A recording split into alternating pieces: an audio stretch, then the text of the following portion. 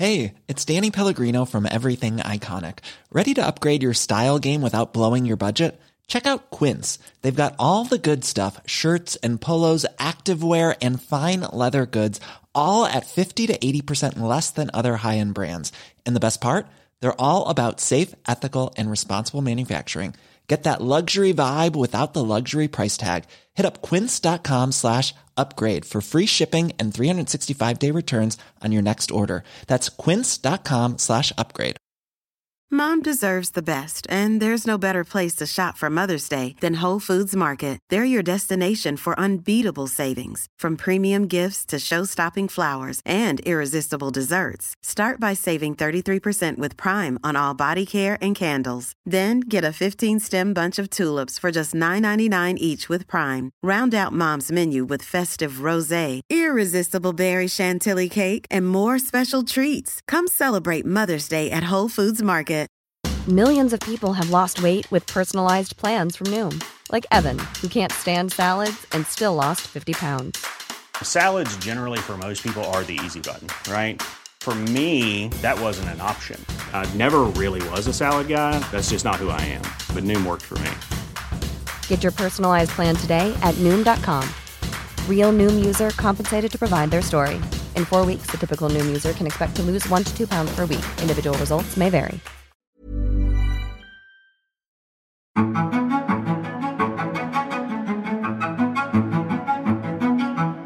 Hello and welcome to The Plays the Thing, the episode in which we will discuss the death of Who Julius dies? Caesar.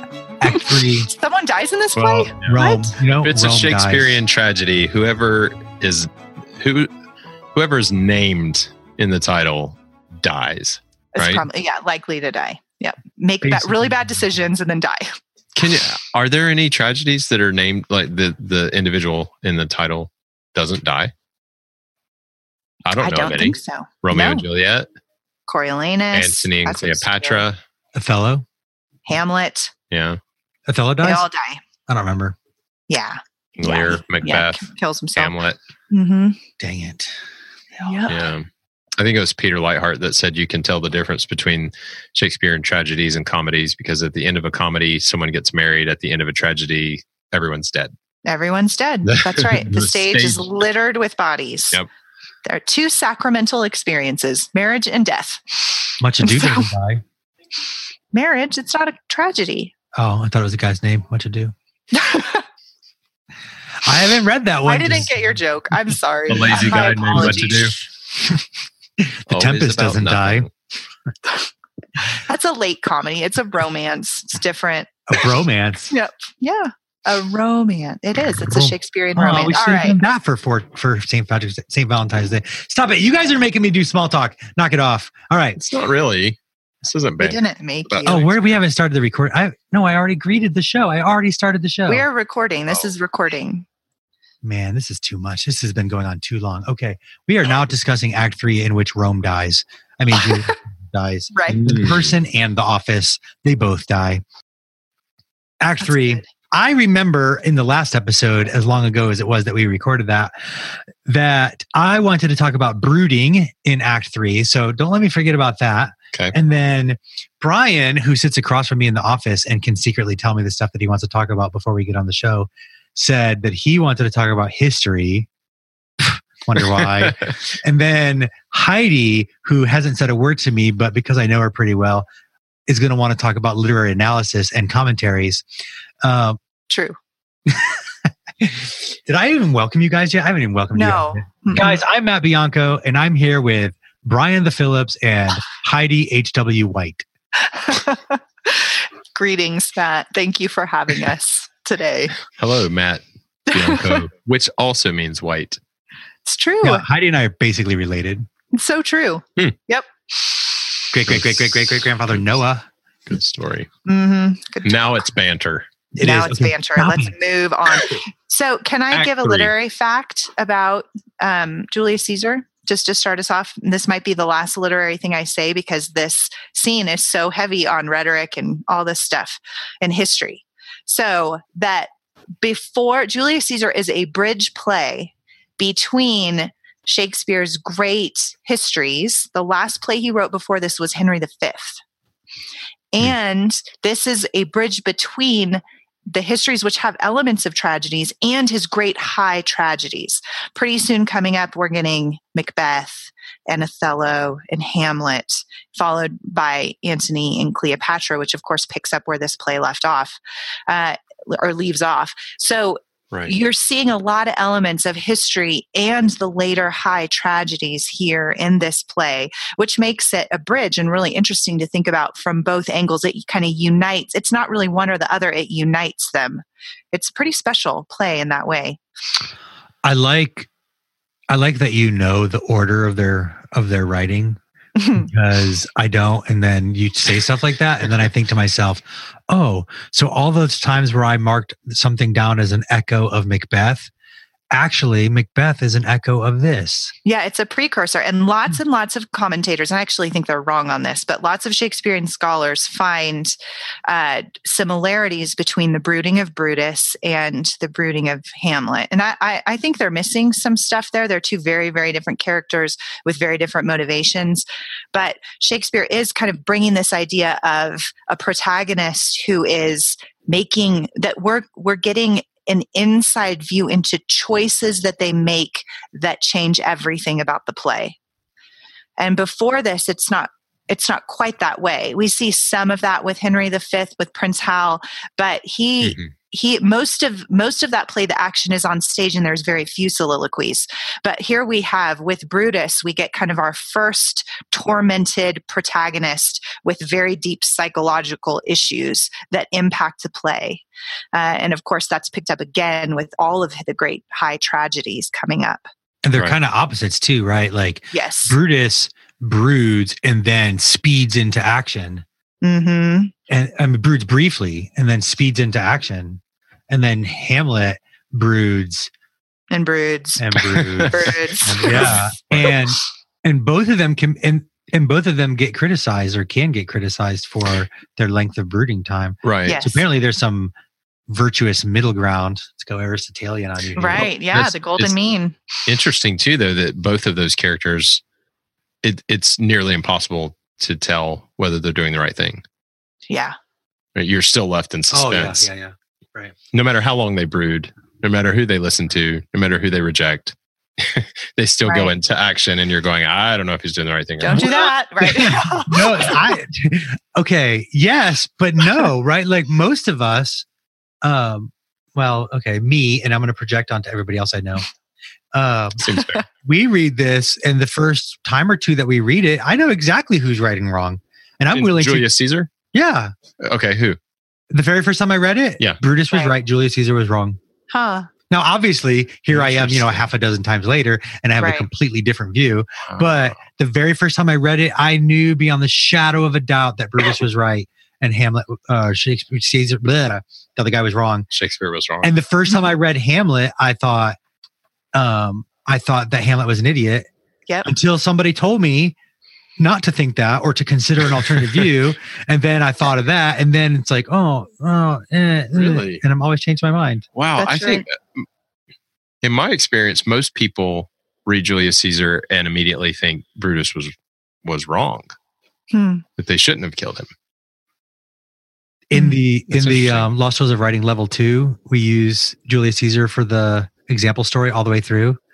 And so what we try to do is we take one of the books and we write all of the affirmative essays, example essays from that book. And the other book, we write all the negative example essays from that book. And I wanted Julius Caesar to be written with the Brutus in the negative. But the person who I hired to write those sample essays for me refused and wrote them all affirmative. Huh. So I had to rewrite them all. That is interesting. And you know who it was? I'll tell you who it was. I'll name I won't say her name, but I will tell you this. Her first name starts with a K and it ends with an Adarina. And her last name starts with a K and ends with an urn. Mm-hmm. Yeah. Well, and she is a force of nature. So if she has answered a should question one way, that is how she is going to write those essays. She's a woman of strong conviction. Well, then it means she needs to go back to level 1. No, we're not training sophists. We're training people of conviction. Did you teach her did you teach her growing up? I did. So you're the reason she thinks this about Julius. This is clearly my fault. Absolutely. Okay. So tell us the history that you taught her. I want to hear Brian. Well, I don't want to do that now, but I will. Now that we've got it set up so we're all turned against you. Yeah, right. I wanted to do this when I had a more sympathetic audience. No, I think that the dominant question in the play, of course, is should the conspirators kill Caesar? Particularly Brutus. Should Brutus move forward with this conspiracy to kill Caesar? And in the play, most people end up on the side that no, they should not kill Caesar. Particularly in that moment when Brutus himself stabs Caesar, right? You have that moment of just epic betrayal, ultimate betrayal. But historically, what I think we're missing, even though the play does a good job of bringing us back and forth of who is the good guy, who is the bad guy, is Caesar a tyrant, is he really a noble leader? We go back and forth all the time. But historically, the issue becomes even more complex. And that's something that if, as I mentioned in episode 1, if Shakespeare's audience was more aware of the historical context of the life and assassination of Caesar, then we're missing out on some details that are really important in figuring out what decisions should be made. Just one example, because in a classroom setting, I would talk for multiple class periods about this, but I want to condense this to just a minute or two. The conspirators involved here were very likely alive during the days of Sulla. And Sulla was a general born into a pretty influential family who had, taken a downward turn. And so he seemed to be one of those people who's really determined to prove himself and reclaim his family's good name and all that. He was a wonderful general. He put down an uprising of the Greeks with King Mithridates, I believe it was, won a tremendous victory, came back as should have been welcomed as a hero, but one of his political rivals, I believe his name was Marius, while Sulla was away, had essentially exiled Sulla's family and was making all kinds of false accusations about him, much like Pompey and Caesar, right? Caesar's away fighting for Rome. Pompey's back home accusing him of all sorts of terrible things. Also like Caesar, Sulla comes back to Rome with his army. Violation of Roman law, but understandable because 1, he wants to take vengeance on Marius, and 2, he doesn't know if Marius is plotting to kill him when he returns. So he returns home with his army. The Senate and the public is in just such disarray that he's actually granted emergency powers. Absolute dictator over Rome. According to Roman law, that was supposed to be for 6 months, and then he gives the power back. Well, Sulla brings peace to Rome, calms down the chaos in the Senate, takes vengeance against Marius, and doesn't give the power back. He then creates essentially hit lists. Every political enemy, anyone who was a friend of Marius, anyone that he deemed as a threat, and just does away with all of them. Kills all of them. He keeps power for 4 years. The years are important here. From 82 to 78 BC. Okay. If you remember the lifespan of Caesar, 100 to 44 BC. Right. So Caesar was a young man when Sulla took power, about 18 years old. Which means that these other conspirators were also young men at the time, perhaps a little older than Brutus, right? So this is going to be fresh in their minds. These were kind of current events. Here's a man who comes into Rome, brings his army in, takes vengeance upon his political rivals, and once he seizes power, refuses to give it back, and annihilates anyone who stands in his way. So then what do they see Caesar doing? Sorry, but that's also Brutus. Might be why, to read Brutus in a positive light, might be why Brutus is unwilling to kill anybody but Caesar. Right. We'll kill Caesar and Caesar alone. No Mark Antony, nobody else. Yeah. Yeah. Sorry, go on. Yeah. No, I think you're exactly right. So to see the conspirators in a more sympathetic light, I guess, they know that if they don't kill him before he takes the crown, there's probably no going back at that point. Once he sees his power, what's going to be his first move? Well, to get rid of all of his enemies, right? So they've lived through this before. Most of them, having been from influential families, probably had loved ones killed by Sulla. So when they see Caesar march in with his army, being the only one left in the position of consul, what are they thinking? Here we go again, right? So when we come back to that question of should the conspirators have killed Caesar, it's really easy for us to say, well, Caesar didn't do anything wrong. Right. But it could be, even if we grant that, it could be that they're seeing we can't risk Caesar turning out to be historical precedent, another Sulla. Yeah. I wish just for the sake of history there, and to be able to draw that out. I know you pointed out in the first episode that Shakespeare's audience would have grown up and known all of this stuff, whereas we're trying to recover maybe. Yeah. But I kind of wish that there was a reference to Sulla in there somewhere, like when Brutus is giving his speech about the serpent and the snake, the egg, the serpent's in the egg, or the adder is still in the egg. The adder's egg, yeah. Like in that speech, right, somewhere in there could, if there was a reference to Sulla, that could then we're pointed to go look that up and figure out what he's talking about. That gets kind of left out. Brian, is Sulla in Plutarch? Because Plutarch was probably Shakespeare's primary source for this. Yes, I believe so. Okay. That's curious that he didn't. Now, I know that Brutus mentions Tarquin. He does. So he does make these historical allusions as to why they're thinking what they did. The Tarquins were, of course, the sort of line of really evil kings that the Romans had, and eventually they were so bad that the Romans completely changed their form of government to make sure they would never again have a king. Which is this has nothing to do with Shakespeare, but is the opposite of the Greeks. The Greeks had a monarchy, right, and they got rid of their monarchy because the very last king was so great, we could never have one that great again. So let's just change our form of government. Yeah, they wouldn't even move his body because they regarded the place where he died as holy ground. So they buried him right there. Right. Well, and remembering that to the Elizabethan audience, and I know I keep hammering this, but I do think it's important to what you said, Brian, about how we tend to read this play and say, no, they shouldn't have killed Caesar.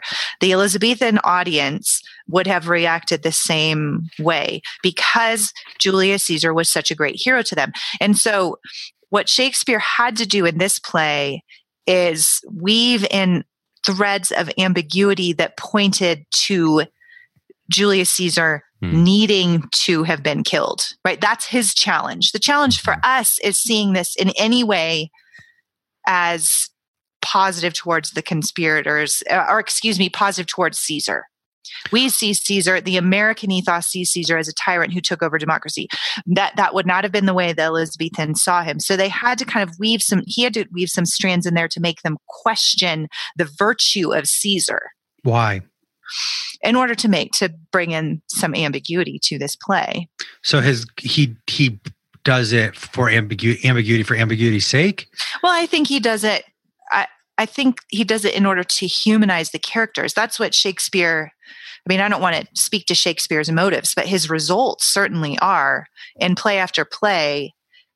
There's something human. He doesn't write ciphers. There's something human, especially in the tragedies, about in Henry V, who is a beloved ruler, there's threads of ambiguity that people question him, especially the moderns, right? So when David and I did the Henry V series, I had to defend Henry to the modern interpretation. Whereas the medieval and Renaissance interpretation of Henry would have been overwhelmingly positive. There's nothing bad to be said about Henry V. And so they wouldn't have been able to see those threads of ambiguity. Whereas in the modern times, I had to defend him. So that's true in Julius Caesar as well, that the Elizabethans would have seen Brutus. Like, the challenge for Shakespeare is going to be to humanize Brutus to them. Make him not just a villain. I totally get I understand what you experienced with Henry V, because I feel like I have to keep doing that with you guys. I have to keep defending Julius Caesar because you all are just a bunch of Caesar haters. Well, and I think Shakespeare had to write some ambiguity into his character. He hammers on the ambition theme. I think he did it to make my job hard. Well, you may be right. What? But he's trying to characterize. He's characterizing these people not just as political and historical ciphers, but as humans. Yeah. Mm-hmm. Well, and that's what we all love about him, really, because he's not Exactly. he's not preachy. He's not a propagandist. It's true. The thing people accuse him of all the time. I know, because they don't get him. Brian, I have a question about the history. Okay. Because there is another clue that I think you can help us with. It's Brutus's lineage is important, right? The guy that adopts him, the father of his wife. There's a history there too that's informing all his character. Tell us more. You mean as far as the connection with Roman history, or because isn't Cato involved in preventing tyrants? Yes. Mm-hmm. Yes. So, and suicide, which becomes really important in Act 4. So, yeah. Man, she's always talking about suicide. Right. I mean, to put it simply, Brutus is able to look back both at Roman history itself, but particularly at his place in Roman history and his lineage in Roman history, and see that this is absolutely his responsibility. That he has to put a stop to this, because as a Roman, there is nothing worse than living under a king. Mm-hmm. Period. Nothing worse. And so it would be the height of cowardice, and it would be treason for him not to take part in this if he is convinced that Caesar is going to be a tyrant or is a tyrant. Right. So to give the most direct answer, it's interesting because in the last episode we we wrestled with the issue of whether Caesar is reacting as a person who's driven by his own ambition and pride, or is he operating out of a sense of duty and responsibility in the office? Mm-hmm. Brutus is wrestling with the exact same thing. Right. The exact same thing. It's his duty as a Roman. It's his duty as, because of his family line, because of his history, he has to do this. That's good too, because we don't tend to have that kind of identity. Right. I mean, yeah, I'm American, but that just means where I'm from. It's not who you are. I don't necessarily think of that as who I am. Like, it doesn't inform the way I think or act, I mean, it does, but I don't really think of it that way, So I wouldn't think, I have to do this because I'm an American, because that's what it means to be American. There's no compulsion for my behaviors in that sense. Well, and as Heidi said, we have this lens through which we read all of these plays, and we're not even aware of it. Mm-hmm. I mean, we have a hard time relating to Brutus because, for one, I don't want to overstate it or just be unnecessarily mean, but I'm talking about myself here too. We don't know enough of our own history as a people or as individuals to feel bound to it.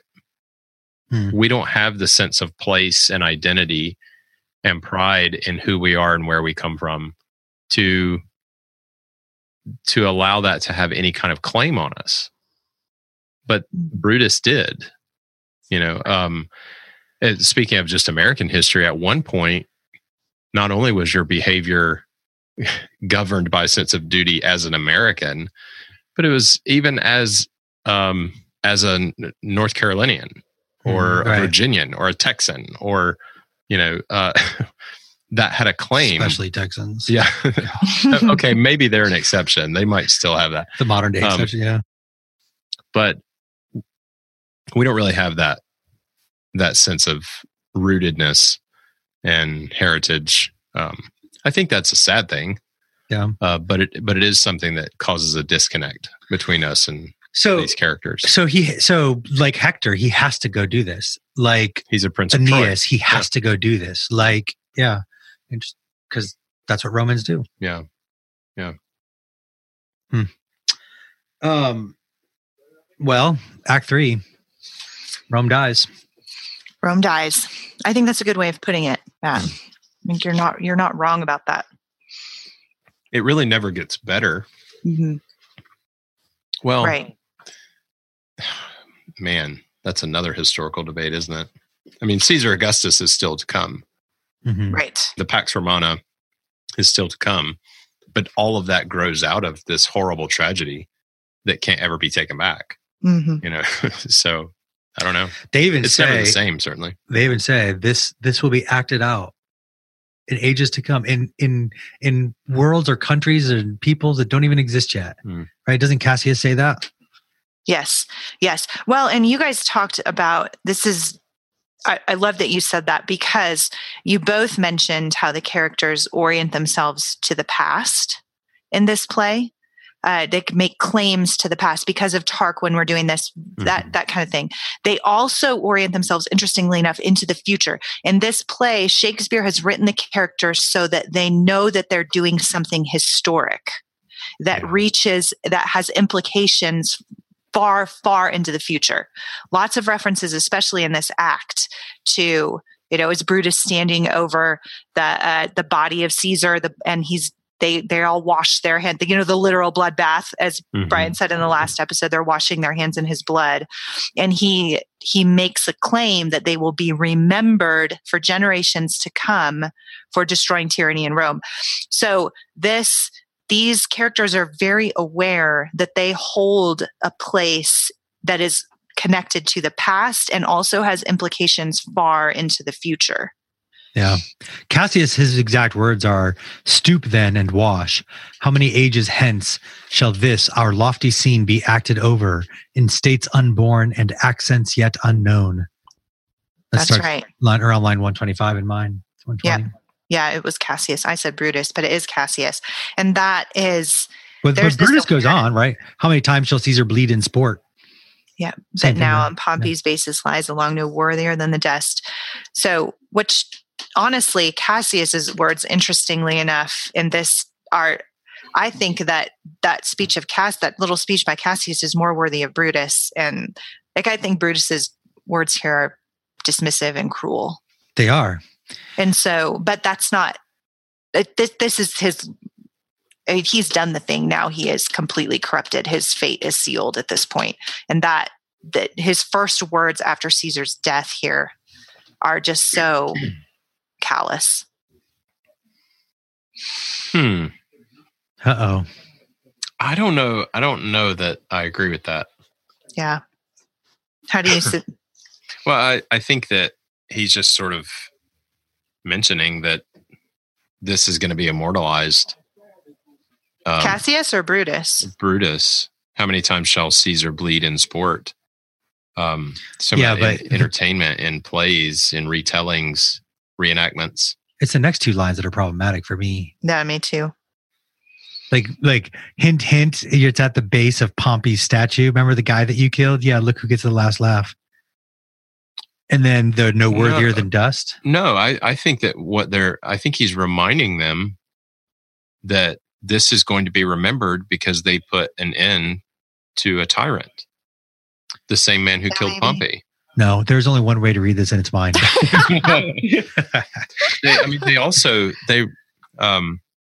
They don't stab him until after they have what I think they would have perceived as confirmation of Caesar's tyranny. They do test him. That's There's true. a kind of test going on. Yeah. Mm-hmm.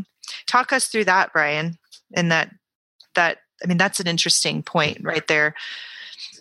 Well, yeah, essentially, Caesar has exiled the brother of, oh goodness, who is it? Metellus? I'm trying to find the right is place. it Metellus' brother? Metellus' brother. Metellus Cimber, Yeah, that's right. Yeah. And so he goes yet again, not the first time, to plead for mercy on behalf of his brother. And Caesar refuses even to hear him out, refuses to listen to a word. And that's when Caesar utters that, the North Star speech. I'm constant as the North Star, of whose true fixed and resting quality there's no fellow in the firmament.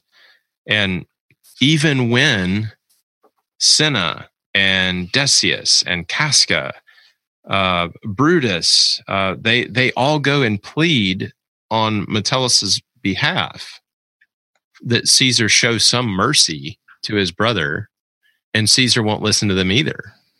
He won't entertain anything they have to say. He dismisses all of it, and his response to every single one of them is, "My mind's made up." Mm-hmm. My mind's made up, and it's someone else comes. My mind's made up. So this is confirmation in their minds, right? And granted, I'm summarizing this in a way that captures what the conspirators are thinking. Right. And emphasis on in their minds, right? I mean, they are perceiving it through a lens, right? Through a grid. Well, and through this whole time, Caesar refers to himself in the third person. Right, which is just irritating enough. Right. Well, and goes to the point of the office. That goes to the point of the office again, right? The royal we, the royal Caesar. Like, so. Right. And not only that, but they're doing it in the most disrespectful way possible. They know that he hates I'm not going to say that I believe that Caesar actually hates to be flattered, but Caesar hates to be perceived as somebody who succumbs to flatter. Right. So are you saying they set him up to fail? Yeah. They go in there as flattering as possible so that everybody will know, if you give in to us, it was because of our flattery, thereby making it so that he can't give in to them, which he can't do anyways because he's the Caesar. But there's a synthesis there, right? They set him up and he shows the worst side of him. So it's a both and situation that's happening here. Like the whole play. Right? Yeah, well, like siblings, right? Who want to get their brother in trouble, so they goad at him until he snaps, right? And then scream as loud as they possibly can. So both of their worst sides are showing. So I think he is being set up, and he is acting like an ass. Right. We don't see that there because we like flattery. So, so we're like, dude, why didn't he give in? They were being so nice. Right. Well, I think it is true that the conspirators went into this day with their minds made up. Mm-hmm. Granted, it is true that perhaps they were trying to, it's a possibility that they were trying to set up Caesar here, but it's also true that Caesar reacts like a tyrant would. Uh-huh. He reacts like someone who does not care what anybody else wants. His mind is made up. He doesn't want to listen to anything. I don't know. So I agree. I think I agree with you. I don't know. One of the versions I saw, that scene was the thing that. Which version is this? Was this that a movie? No, it was a live play in Stanton, Virginia. The what do they call that place? Blackfriars or something like that? Oh yeah, you've been there? I've never been there. Half a dozen times. I love that place. Well, I live in Colorado, so that's awesome. Okay, anyway, so in a Blackfriars play, they made Caesar look sympathetic. They read this scene where it's basically, I mean, again, I'm not a good actor. I think I said that last week or last show. That scene there where he says, "I could be well moved if I were as you. If I could pray to move, prayers would move me, but I am as constant as the northern star." They read that actor read those lines so that instead of sounding like, "I could be well moved if I were as you loser," instead of sounding like that, it was more like, I want to be moved.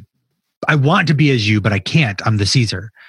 If I could pray to move, prayers would move me, but I can't because I'm the Caesar. Mm. And it was, I mean, I had to add words because I can't do it with my emotion, but that guy did it with his voice. But I would say, though, that still would be confirmation. Because Rome is not supposed to be governed by one man who, once he determines he's unmovable, that's it. Oh, that would be confirmation to right. The point of him this as a is what tyrant. it's the conspirators' way of saying this is what we have now. Right. But the thing that it does is it undercuts the argument that he's being ambitious, that he's doing it out of personal ambition. That's the part where it changes. Or to throw in the other side again, or it confirms that he's already fulfilled his ambition. Right. Here he is essentially seated on the throne. Well, then Brutus is a liar. With he says senators. That he's not ambitious yet. With senators.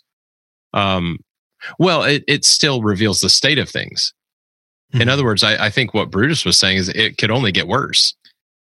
To the extent that the argument is about a single ruler is a tyrant, whether he's ambitious or not, then yes, it proves that. To the extent that it's about ambition, then this conversation, you mean? Yet. Yes, this conversation. Right. Not this conversation, me, you, and Brian. This conversation between Cinna and right. Yeah, no, I knew what you meant. When you have a single ruler who can reject out of hand the pleas of senators, then I think it's confirmation in their minds that we have a tyranny. Right. He doesn't have to listen to anybody. Yeah. Right. And there's so his motives don't matter. Ambition doesn't matter if that's the thing. But then it's weird because they make ambition the heart of the argument later in the speeches. But I agree that there is a distinction there. With particular reference to him taking the crown, though. There's still another step. The crown he didn't take. Right. Yeah. But that's what they bring up. Right. Is that they suspect his ambition was to it. But he was already operating as a tyrant from their perspective. This is why obviously Mark Antony's the good guy. That's a statement. Man. That's the thing you said. Yes, those were words. That's what those were. That's another situation where you bring in the history and man. Keep your history to yourself, Brian. I don't want my mind changed. It's kind of like the French. You have this whole French Revolution to do away with the king and they end up with an emperor instead. Yeah. Had far more power than the king ever did. Because destruction is not actually a good policy upon which to build a government, right? So that blowing stuff up doesn't normally create order. Yes, to destroy the bad government creates a vacuum into which tyranny steps, and I think that is what the conspirators here are not considering. Right? They are so focused on getting rid of the bad, and we don't know what their personal ambitions are. And that's what Cassius hints at to Brutus in Act 1. He makes a claim that you're just as worthy as Caesar. So what we don't know here is whether there's any kind of personal ambition that they're meeting. So I think Matt's point that you could read Caesar sympathetically here is valid, but I don't know that it changes what's happening in the scene, as you point out, Brian, that they're setting up Caesar to justify what they're about to do. Right. And then they do it and they stab him. And they all live happily ever after. Yeah. And that's the end of the play. Yeah, doesn't he fail his test? Actually, it is for as far as many people. What he does? What? No, that's true. Most people finish Act 3 and then it's like, why are we still reading? Yeah, well, he's dead, so that must be the end. Nobody really knows. So when we get to 4 and 5, we're going to surprise some people. So I hope so, because I have no idea what 4 and 5 are about to do. Is there any way that he could have passed the test? I mean, even if he says yes, isn't he also thereby proving that one man makes the decisions now? Great point. Yeah. That's a great point. I don't mean to imply that it was a test he could pass. Right. I'm saying that basically this situation is confirmation. Mm-hmm. The fact that he shows up at the Senate, the fact that he has to show up at the Senate in order for anything to be done is confirmation in their minds. Right. Which is weird, right? Because he doesn't want to show up at the Senate and they make him show up at the Senate so that things can be done. Right. One particular thing to be done, in fact. Mm-hmm. And therefore, I repeat myself, Mark Antony's the good guy. All right. Well, let's get to that. So he dies. They all stab him. The great moment of the Different play. different order, but yes, that happens. Yeah, no, stabbing first, then death. Thank you for pointing that out. I don't want people to be A confused. bunch of times. How death works around here. He He gets a stabbed bunch each of them. Stab him. Brutus stabs him last. Et tu, Brute. So Then dies falls Caesar. Caesar. Then falls Caesar. That's a really touching moment too. It is. Especially the way we read it. Et tu, Brute, Blah, then blah, blah. die, Yeah. Caesar. Yeah. You can't forget the post M dash words. Et tu, Then- Brute, even you, Brutus, then die, Ah. Caesar. Then die. Yep.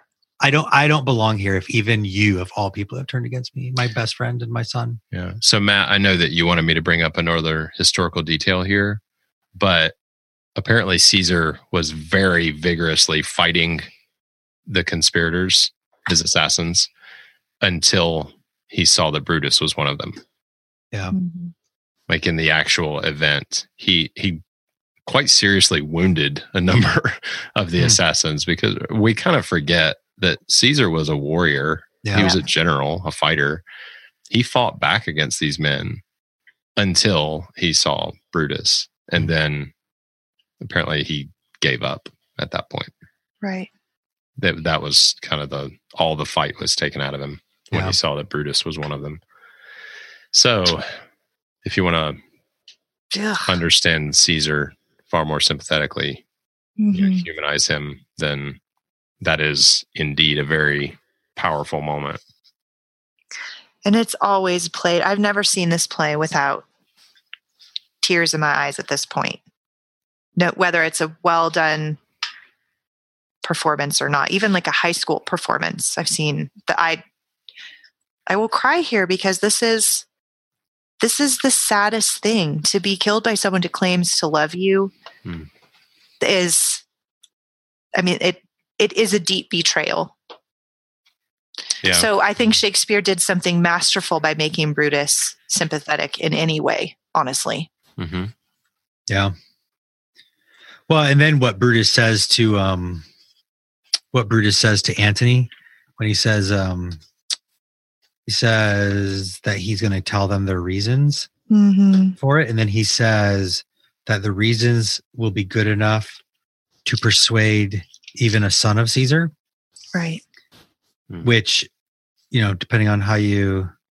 Oh, he says in line 245 in mine, he says, "Our reasons are so full of good regard that were you, Antony, the son of Caesar, you should be satisfied." Which is interesting because Right. the speculation is that Brutus, in fact, is the son of Caesar, Exactly. right? Yep. Historically. So our reasons are so full of good regard that were you, Antony, the son of Caesar, and I should know, you should be satisfied. Right. Well, and Brutus goes very much after the death of Caesar. My reading of this play is that Brutus goes very much up on a high horse for a long time. Mm-hmm. And Oh, yeah, into the next act. right. Okay. So all he says after this is, I think, an attempt to regain or defend some kind of moral high ground Mm-hmm. that continually fails, because I think his reasons get weaker and weaker as he goes. Like, he makes a couple of ridiculous statements. I'll have to find him now. I meant to write him down, but things that just aren't defensible. That Yeah. I mean, how do you kill your father figure and then go about your day? But he's trying, by giving Mark Antony a voice, I think he's trying to be like, no, I'm honorable. You can go ahead and make a speech, which of course ends up being Brutus's undoing Mm-hmm. by letting him make this speech. It's the worst decision in the whole play other than killing Caesar. Or not killing I Antony. wonder, Right. well, it led to a lot more death than even the initial killing of Caesar, right? Right. So, Yes. I wonder if there's a connection between Brutus getting more and more desperate to claim the moral high ground and defend his actions, and his inability to contemplate or brood was the word we used before over whether this was the right decision. Every That's time, a great point, Brian. That's really every good. time he had an opportunity to really think through whether to join the conspiracy or not, he was interrupted. Mhm. And now, as he's trying to defend this action that he went through with, he finds himself getting more and more desperate to be able to do so. And he doesn't brood anymore. No. He speaks like Caesar, like his mind is made up. He knows, and he can speak immediately without having to contemplate. Right? There's no room for contemplation here with Brutus. When somebody says we should kill Antony, nope. We should not let Antony speak, nope. Right? I mean, Cassius literally has to say, Brutus, can I have a word with you? Here, over here, to the side, where people can't hear us, except for the audience. Yep.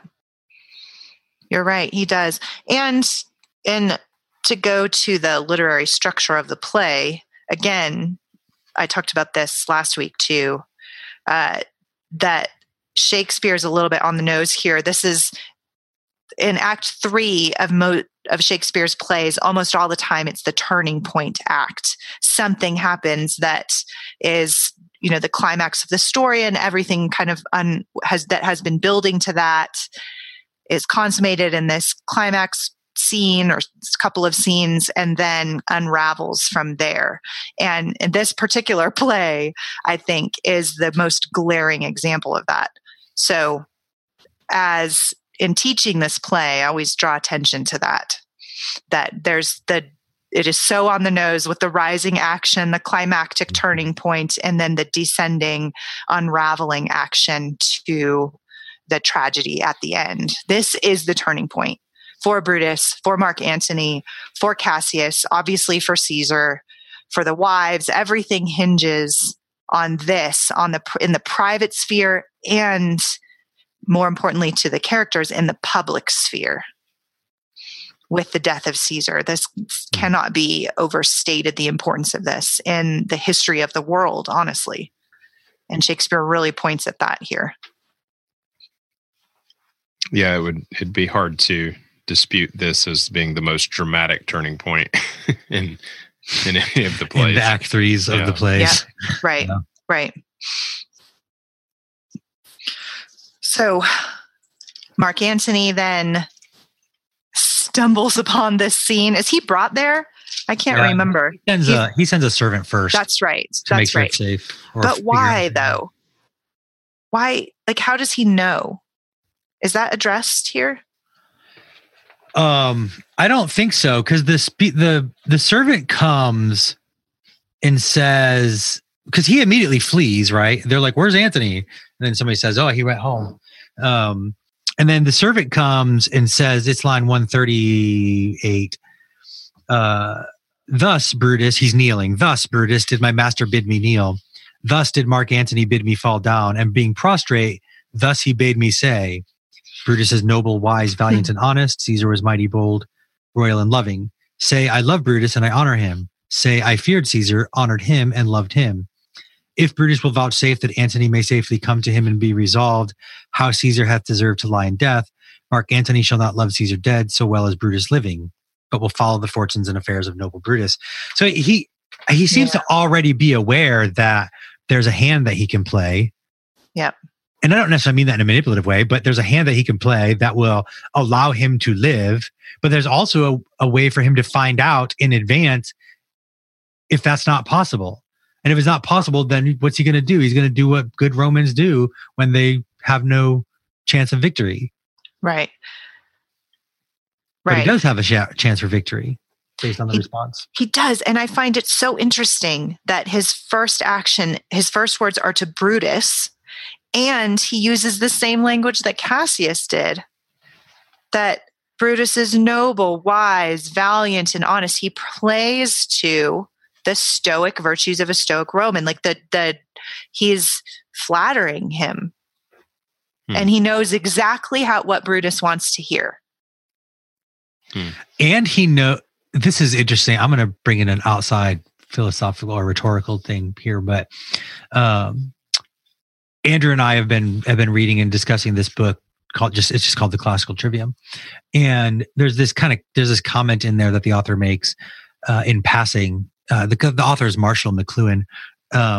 He makes this comment kind of in passing about that the Stoics had kind of their own version of rhetoric in which they didn't really, like, they would just say something based on the truthfulness of it or not, without whether they wanted that thing to be accept it or not. Like, because they're Stoics, right? They're like, they didn't want to use any emotional appeals or to try to package things up so that they said it positively if they wanted you to believe it, negatively if they didn't.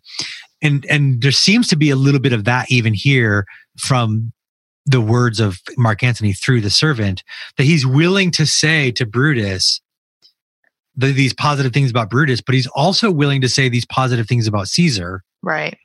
And that kind of knows that if Brutus is a Stoic, then this is part of how it needs to be presented to him, that there's this honesty there, and then ask his question, what the situation is for him. Right. Well, and here I think with this speech from the servant, then we just get point, counterpoint, rhetoric throughout the whole rest of the act. Right. Yeah. Well, and I think it's worthy of pointing out that all of the things that Mark Antony tells the servant to describe Brutus with, noble, wise, valiant, honest, that all comes back in Antony's speech that Brutus has allowed him to make in scene 2. So Brutus makes his speech. His defense is probably familiar to us. Fine. It's pretty abstract. I love Rome. It sounds like he's running for office. Yeah. Is what it feels like. I love Rome. I loved Caesar, but I love Rome more.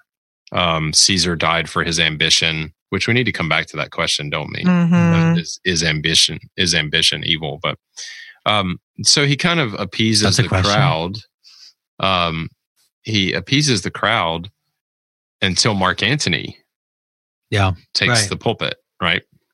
And then Mark Antony delivers one of the greatest speeches ever written down. That's right. Where he takes a speech only a good guy can give. He takes everything Brutus said and turns it on its head. Mm-hmm. Or if you want to really take Antony as the good guy, he takes everything Brutus said and exposes it for what it really means. Mm-hmm. Right. I like that latter reading. Yeah. I mean, he claims Caesar was ambitious. Yeah. Right. Well, ambition should be made of stronger stuff. Yeah. Right. Yeah. He weeps when he sees the plight of the poor. He comes back and brings gifts to the people after his own triumphs. He refuses the crown 3 times. And then, of course, I was scrounging through his closet and I found this piece of paper that looks like a will. Oh, right. Now this whole act is just bottomless, you guys. We're never going to be able to talk enough about it. There's nothing. There's no end. Then let me just throw out this question then. If Mark Antony, now we take every problem we had in reading Julius Caesar. And by reading, I mean figuring him out. Sure. Right? Is he a good guy? Is he a bad guy? And now you just transfer all of that to Antony. Because that's essentially what's happening. Mm-hmm. This mysterious will that he happens to find, if Antony is a good guy, it's just further proof that he has every right to take vengeance and every right to accuse Brutus and the conspirators of being murderers, right? Not just in the literal sense, but in the worst possible sense. If Mark Antony is an ambitious tyrant just like Caesar was, do we even believe this will is real? Right. I mean, is this... I've always wondered. Yeah. Or is it a forgery? Is this just this false claim he's making to make Caesar look good and further his... It has a seal on it. He does say, with Caesar's seal on it. Yeah. I don't know how secure those things are, but there is that. Because I'm sure the common people would have known exactly whether they were looking at an authentic seal. Okay, so the words and the content of the arguments themselves, like setting those aside for a moment, for me, the biggest distinction, I think the most powerful move from comparing Brutus and Antony's speeches is that Brutus does exactly what he does the way he thinks, which is he puts his ideals out there, but he says them as if they're known and accepted and you just need to be reminded of them. Yep, that's right. There's no pausing. There's no opportunity for the plebes to contemplate what he has said, to brood about what he has said. I think I want to clarify too that I think, at least here especially, I'm using brooding in the sense more like the Holy Spirit brood above the waters, or contemplation brooding, not Hamlet like brooding where it's pouty and moody. Yeah. Thanks. So he doesn't give, so I'll say contemplation instead, I guess, but he doesn't give them any opportunity to contemplate. It's just, here's the speech, here's what we need to do, here comes Antony, and then they accept it, and they're all like, yes, live Brutus, let's take him in triumph to his home, and then let's crown him, amazingly, they say. Mm-hmm. And then they don't even want to listen to Antony, and he has to tell them, you need to listen to Antony, he speaks with my permission. But Antony is like speaking, pauses to weep. Yep. Then they do their contemplation. They have their little Socratic dialogue with each other, as it were, right? They're talking to each other, influencing one another. And then Antony starts speaking again. They stop listening. And then he mentions the will. But then says, he's not going to tell them what it says, but then pauses so that they can discuss the will and start chanting, we want to hear the will, you need to read it. Oh, no. You'd be too upset. Yeah. No, yeah, you're men. And men hearing the will of Caesar, it will inflame you. Right? Mm-hmm. Then he starts speaking again. And then he says, okay, I need to descend. Can I descend? And then there's a pause while he descends. And then they press around him. He starts speaking again. Then he lifts the cloak and he pauses so that they can see the body wounded, right? And there are all these pauses built into his speech where the people are allowed to kind of, even if it's just a split second, they're kind of, the ideas that he's putting forth are allowed to soak in a little bit. Mm-hmm. And he embodies them. That's what's so powerful about Mark Antony's speech versus Brutus's speech. Brutus's speech, by the way, is written in prose. And so when Shakespeare writes in prose, it's a tone change. Mark Antony's is written in beautiful blank verse. Just the meter of it flows, the word choice. The form of it is masterful.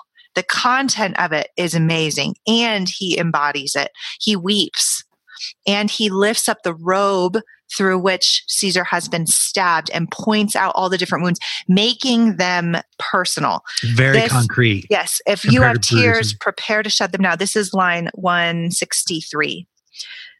You all do know this mantle, his cloak that he was wearing. I remember the first time ever Caesar put it on. So he's tying it to a personal memory and an experience in a relationship. 'Twas on a summer's evening in his tent. That day he overcame the Nervii. Look, in this place ran Cassius's dagger through. See what a rent the envious Casca made. Through this, the well-beloved Brutus stabbed. Again, there's that irony that Brutus is an honorable man. You repeat something enough, people start to question it, right? So the way that Antony plays on the emotions of the crowd, as well as the embodiment that he does, just connects with their hearts in the way that the Stoic Brutus is either incapable of, or his heart isn't even really in it anymore because he just murdered his best friend. Well, in classical rhetoric, there are three kinds of proof, right? Mm-hmm. Mm-hmm. There's logos, ethos, pathos. And Brutus offers one, right? It's just logos. Here is the information you need to remember. Mm-hmm. Antony is a good orator. And he offers not only a contrary logos, but does it in a way that lends credibility to himself, lends credibility to Caesar, attacks the credibility of Brutus and the conspirators, and appeals to the emotions of the audience in a way that really is fully appropriate. Right. It's not manipulative. It's manipulative as far as Brutus would be concerned because he played him. Right. He set him up for this. But it was wonderfully done. and it combines all three kinds of proof in a way that is just remarkable. A masterpiece of rhetoric. It really is. There's one line that I think challenges something you said about that he set them up. I think he sets them up. I don't actually disagree with you, but I think there's one line. You think Antony set up Brutus? Is that the statement? Or that's what Brian said, right? Yeah. Okay, You met Brian when you said that? Okay. I think so. Yeah. So he says in line 239 to 240 something, he says, therefore I took your hands. This is after he shook hands with everybody. Therefore I took your hands, but was indeed swayed from the point by looking down on Caesar. Because he just gave a speech where he says all these things that sounds like he's opposed to them again. And then they're like, wait, what do you mean? We shook our hands. What's going on? And he says, therefore I took your hands, but was indeed swayed from the point temporarily by looking down on Caesar. Friends am I with you all and love you all upon this hope that you shall give me reasons why and wherein Caesar was dangerous. So there is one sense in which he's upfront and says here, I will be friends with you and love you if your reasons persuade me. But Brutus never actually confirms whether his reasons persuade him. He just presents the reasons and then assumes that Antony is persuaded. And then apparently Antony was not, and gives his counter speech. Well, what I mean is that when Antony takes to the pulpit, podium, when he stands to offer his speech, he has fully prepared at that moment to undercut everything he agreed to. Right. That's what I'm saying. Because at the end of Act 3, Scene 1, as he exits from where the conspirators are, he just confirms he's talking to himself. Yeah. He even apologizes to the ground where Caesar's blood has been spilled and says, I'm going to destroy these guys. Mm-hmm. Yeah. So and predicts Caesar's role in that. Right. Caesar from hell will help him. Right. Or will punish them. And apparently he did. Right. Well, and Antony has been underestimated this whole time. Yeah. And for our listeners, for people who are familiar with Antony and Cleopatra, he is a man of appetite. Mark Antony is. Oh, yes. And far more than Caesar could have ever. Yes, he's definitely not a stoic. So, in Act 2, when he comes into the room, he's drunk, right, or hungover. Yes, yeah. And it's referred to. I mean, the way that Shakespeare even foreshadows and portrays Antony, I think, is quite masterful. That he ends up kind of rising up after being underestimated by all these, good stoic Romans, who just think he's just a physical man of appetites who cannot rule. And we find here that he is very talented and very capable of pursuing what he wants. And he claims that he's not a good orator, which I think is great. Like I don't think it's great morally, but it definitely lends credence to his ability to manipulate the situation. I kind of see him a little bit as, like, in my mind, I see him as like a tiger kind of in the shadows, kind of slinking around while these events are playing out and then pouncing in to use them to his advantage. So you could make the case that Mark Antony is the real hero of the story, but then you'd have to keep reading Shakespeare until you get to Antony and Cleopatra. Right. And if you're really determined to see Antony as a hero, don't read any history about what he actually did. Exactly. Don't do it. It's bad news. But he is not a truly noble Roman the way the Romans would have defined nobility. He's too much a man driven by his own appetites. Even in the play, that's why he's dismissed and underestimated. He eats too much. He drinks too much. He's not philosophical enough. He's just kind of this young protege of Caesar, but he is shown here to be brilliant. Mm-hmm. Right. That's for sure. Absolutely. Kind of the one thing, I guess, in these closing minutes that I want to point out about with respect to Act 3 Act 3, Scene 2 ends with Antony basically confessing or saying that Rome has been prepared for Octavius. Yeah. I mean, he finds out Octavius is already there, which he hadn't been expecting, but Rome is prepared for Octavius. And then there's this interesting contrast. Let me see if I can find the line real quick. But in Act 3, Scene 1, I think Brutus makes the comment that, hey, when we do this, it's on us. Like nobody else is going to. Oh, he says in line, it's like 103 or so. He says, do so and let no man abide this deed but we the doers. So, and then the note says that abide means, face the consequences of, right? Brutus seems to at least want to have the desire to protect just, other people, other senators, the average Roman, etc., from suffering any harm from the consequences of this behavior. But then Mark Antony riles the crowd up, sends them out to mutiny with no regard for anybody, to include non-conspirators like Cinna the poet in Scene 3. Yeah. Right. I think that makes sense of why that scene is there, because it shows that Mark Antony was so whatever Mark Antony's bent was, whatever his aim was, protecting the average Roman citizen or resident was not part of it, or didn't matter to him.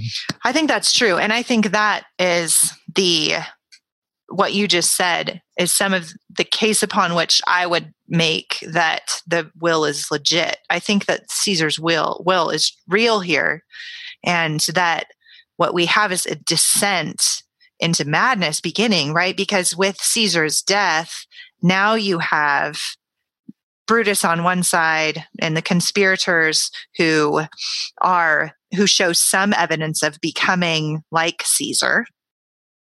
Or you have Mark Antony on the other side, who's a generation of Caesar. He has all of the bad qualities of Caesar. He's ambitious, and which I don't think his ambition is evil, but in this case, he is manipulating to his advantage without regard for the people of Rome. And Caesar at least loved the Roman people, and Mark Antony does not. So Brutus wants to protect them from harmful consequences. Caesar wants to support them with his finances and his, gardens. And Mark Antony could care so little that he's willing to rile up a crowd and let them. Mark Antony wants vengeance. Right. He is actually the thing that he's the one that the conspirators should have killed if they wanted to protect Rome, right? You would have to be like a special kind of, pardon my French here, but a special kind of idiot to think Mark Antony's the good guy. Right. That's true. So I can't imagine anyone ever. Nobody would ever say that, even in jest. Yeah, that's off limits. But that's. But it's worse. It's degenerating already. Rome is falling apart already upon the death of Caesar. And at least I think Brutus was corrupt. I've made that point several times. But he did love Rome. He does love Rome still. Mm-hmm. Yeah. He was deceived and weak and corrupted. But Mark Antony is he's just power hungry. Yeah. Yeah. Well, maybe. We'll see what Act 4 and 5 say. Believe it or not, there's more to this play. It's not over? It's not over. But the title character is dead. That's just something that happens in all of Shakespeare's tragedies. Oh. Anything you guys want to say in this last, your closing comments? Brian? No. Heidi? Farewell, Caesar. We hardly knew ye. Yeah. Aw, poor guy. We are about to die. Salute you. You're about to die. All right, then. Thanks. I thought this was a good conversation. So good. I'm loving this, you guys. This is great. I don't know if it's fire, but we'll have to check the comment. A glowing ember, at least. Yes. All right, guys. Thanks. And then we'll meet up again for Acts 4 and then 5. And then I guess we'll do the Q&A thing, right? All right. Yep, That's we will. The normal pattern. Thanks for listening, everyone. Thanks. Thanks. Bye, everyone.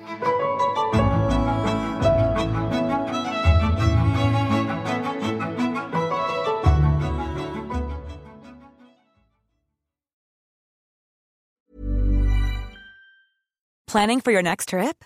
Elevate your travel style with Quince. Quince has all the jet-setting essentials you'll want for your next getaway, like European linen, premium luggage options, buttery soft Italian leather bags, and so much more. And is all priced at 50 to 80% less than similar brands.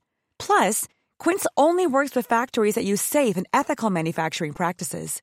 Pack your bags with high-quality essentials you'll be wearing for vacations to come with Quince. Go to quince.com/pack for free shipping and 365-day returns. Mom deserves the best, and there's no better place to shop for Mother's Day than Whole Foods Market. They're your destination for unbeatable savings, from premium gifts to show-stopping flowers and irresistible desserts. Start by saving 33% with Prime on all body care and candles. Then get a 15-stem bunch of tulips for just $9.99 each with Prime. Round out Mom's menu with festive rosé, irresistible berry chantilly cake, and more special treats. Come celebrate Mother's Day at Whole Foods Market. Hi, I'm Daniel, founder of Pretty Litter. Did you know cats tend to hide symptoms of sickness and pain? I learned this the hard way after losing my cat, Gingy. So I created Pretty Litter, a health monitoring litter that helps detect early signs of illness by changing colors, saving you money and potentially your cat's life. Pretty Litter is veterinarian developed, and it's the easiest way to keep tabs on your fur baby's health right at home. Go to prettylitter.com and use code ACAST for 20% off your first order and a free cat toy. Terms and conditions apply. See site for details.